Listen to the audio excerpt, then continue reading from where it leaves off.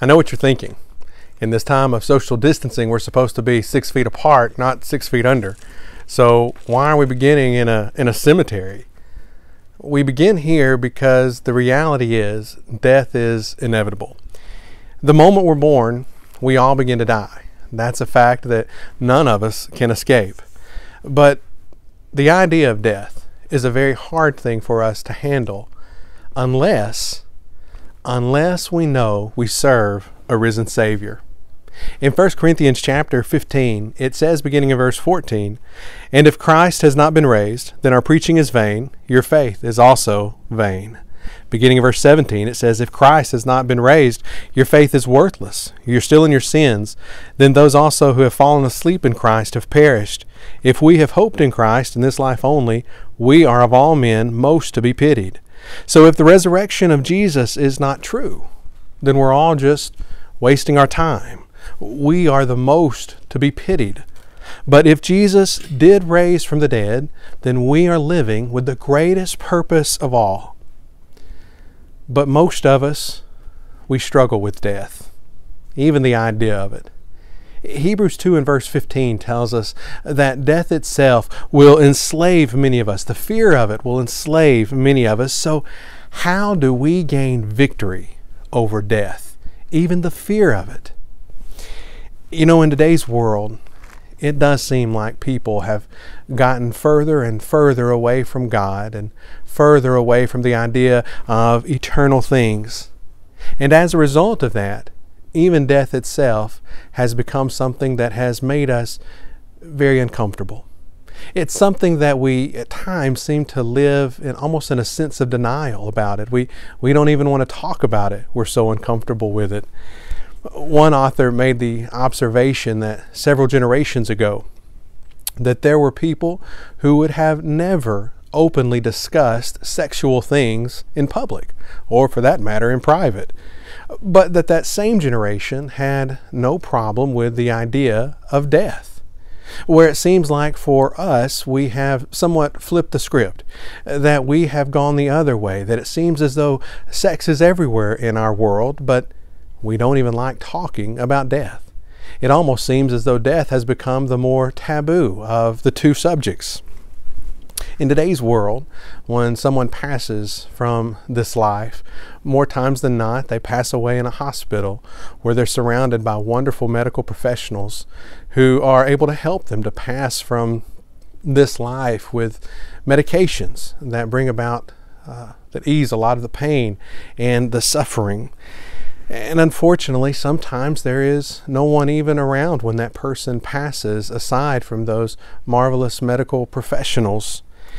Generations ago, however, oftentimes when people passed away, they would have passed away in their homes, surrounded by friends and family. And many times the body would have been laid in state there in the living room, and the friends and family would have spent the night as they had a wake, because as a whole, they just understood death better than we do. Today, the deceased will be taken to a funeral home, and what a wonderful job those at the funeral home do. You know, one of the things that they do to help prepare the body is they'll put makeup on the body. And why do they do that? It's so that they can help that deceased person look more alive. I've heard people through the years pass by an open coffin and say things like, "Oh, don't they look so natural? They look so lifelike." I've even heard a few people say, if you look close, you could almost see them breathe. But you know what I've never heard? I've never heard anybody walk up to a coffin and look down and say, they sure do look dead.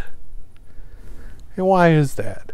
Well, partly because I think we're polite Southerners and we don't want to be rude.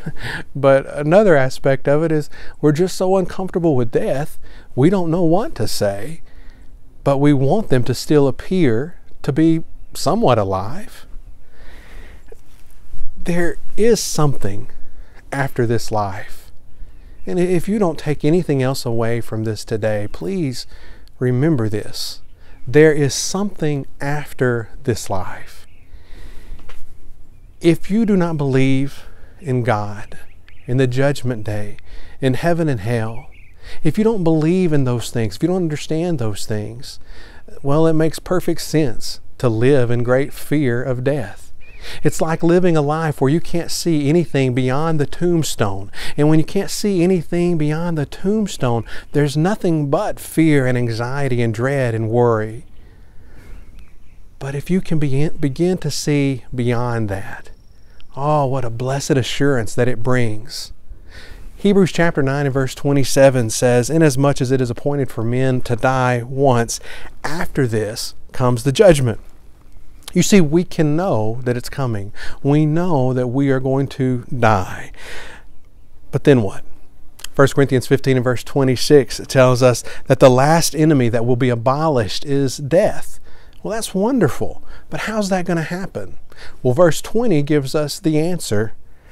"But now Christ has been raised from the dead, the first fruits of those who are asleep." So listen, the resurrection of Jesus is not just about the resurrection of Jesus. The resurrection of Jesus also affords us the blessing, the potential of being resurrected with Him if we have lived our life faithful to Him. When we find ourselves as Christians in a cemetery, our view for those who have passed on in Christ should be that this is not the end, but it's merely the beginning. That death is not something to deny, but rather it is an enemy to be defeated.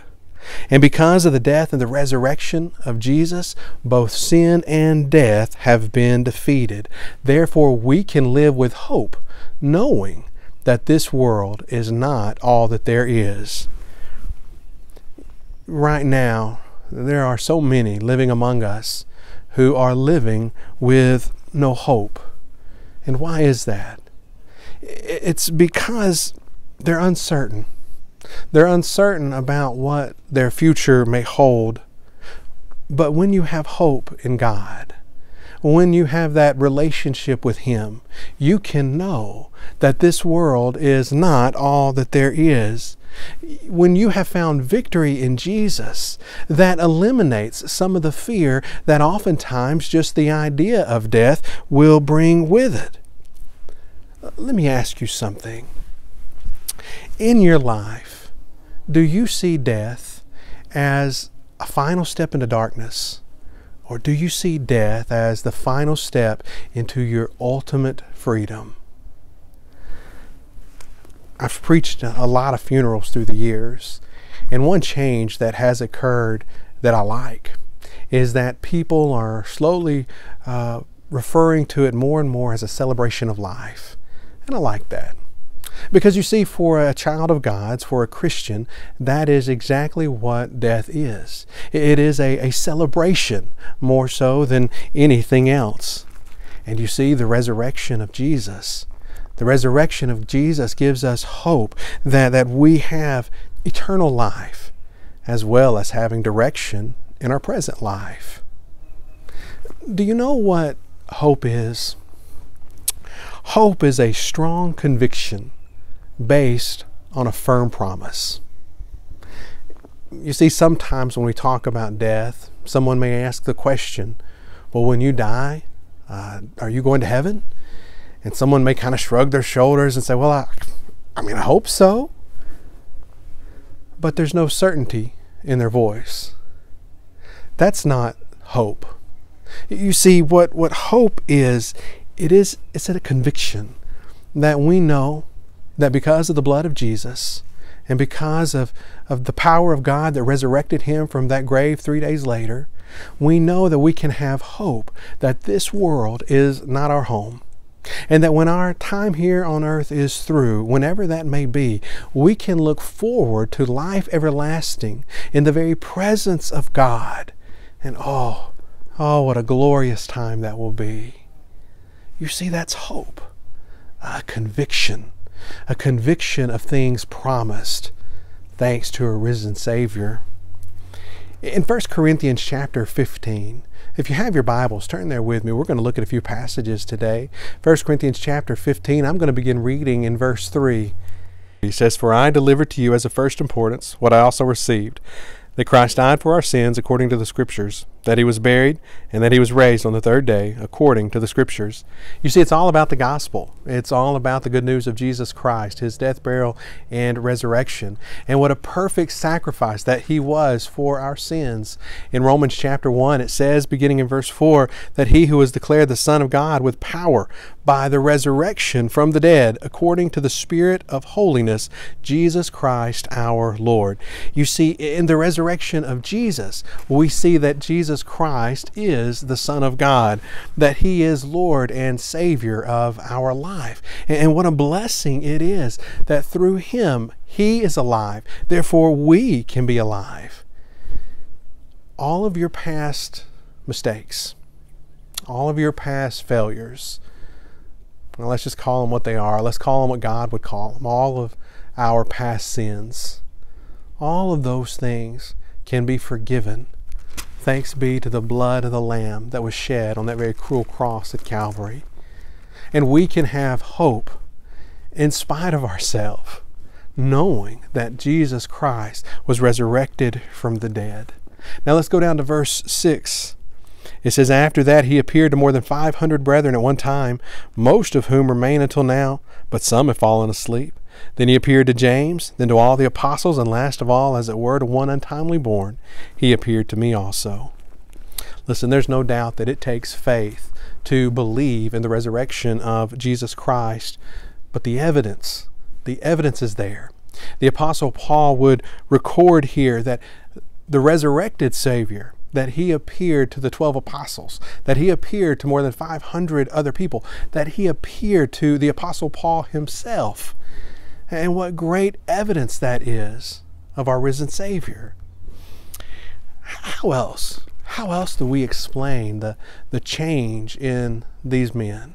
I mean, let's think about the 12 apostles for just a moment. When I think about them, oftentimes, when I think about their time with Jesus, I remember the fear that they displayed in the face of our Savior being arrested and how they all scattered. But then something changed. Then we see them going forward and proclaiming the gospel in the face of death itself with great boldness, preaching and teaching. And why? Because they knew that Jesus Christ had been resurrected from the dead. What about the Apostle Paul himself? When he was Saul of Tarsus, he was one who went about persecuting the church. But then something changed. Something changed, and he became the Apostle Paul, and he became this great soldier of the cross. What was the change? What brought that about? He witnessed the resurrected Savior. So you see, there's an evidence for our faith in the resurrected Jesus. Let's go down to verse 9. It says, for I am the least of the apostles, whom am not fit to be called an apostle, because I persecuted the church of God. But by the grace of God, I am what I am. And his grace toward me did not prove vain, but I labored even more than all of them. Yet not I, but the grace of God with me. Listen, if we believe in the resurrection of Jesus, then we see that the resurrection has the power to change lives. In the same way that it changed the life of the Apostle Paul, it can change our lives as well. It can take us from dark and into light. It can make us who God wants us to be. Men and women of faith. Men and women with endurance. Men and women who can persevere in the face of any storm. We listen to what is written in Romans 8 verse 11, but if the Spirit of him who raised Jesus from the dead will also give life to your mortal bodies through his Spirit who indwells you. So where are you today? Are you where you want to be in your life? You see, the resurrection is an amazing thing because the resurrection has the power to change our lives, even our very outlook on death itself, because we can live with a hope, knowing that this world is not our home, because we serve a risen Savior. What about you, church?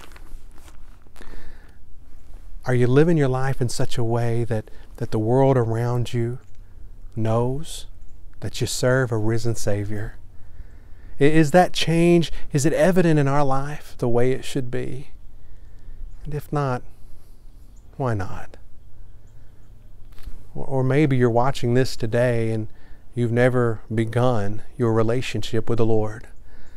You know, one of the amazing things that any person can do is they can reenact the death, burial, and resurrection of our Lord and Savior Jesus Christ through the watery grave of baptism. Maybe you've never surrendered your life and been immersed for the forgiveness of your sins. Listen, if we can help you with that, just call us. We're here for you, because there is nothing more powerful than to watch a person be resurrected from their former life and ready to live a new life, a life in Christ. All thanks be to the power of God. A power that resurrected His Son from the dead on the third day, and a power that can resurrect you and I spiritually even today. And we praise God. We praise God for our risen Savior. Let's go to our Father together in prayer. Our Father God, we humbly bow before you this day. We thank you so much. A day that is yours, a day for us to worship you and to praise you. And God, we thank you for Jesus. We thank you for His life. We thank you for His ministry. We thank you for His death. And we certainly, Father, thank you for His resurrection. We thank you, Father, for the hope that you have afforded to us through Him. And we pray, Lord, that as we live our life, we would do it in a way that is pleasing to you. We would do it in a way that we don't even fear death itself. For we know that even death itself is not the end for us, but it's the beginning. Help us, Lord, to live our life in such a way that we long to be with you face to face. Help us to allow our light to shine in this very dark world. All these things we pray in your Son's most precious name, the name of our Lord and Savior, Jesus Christ. Amen.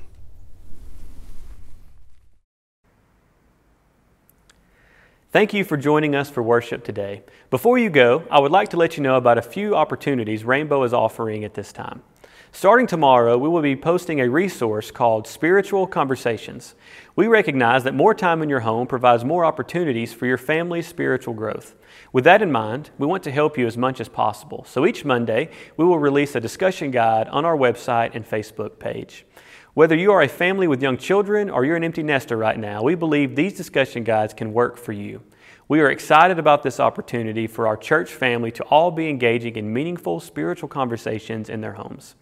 I also want to make sure you are aware of our Bible class that we premiere each Wednesday night at 6:45. Tune in this week, or you can find our past classes on our church's Facebook and YouTube pages. Our youth group here at Rainbow is meeting together virtually on Mondays and Thursdays. This is for 7th through 12th grade students, and if you would like more information, please message us on our church's Facebook page. If you would like to learn more about the Rainbow Church of Christ, please visit our website, rainbowchurchofchrist.org. We hope to see you soon.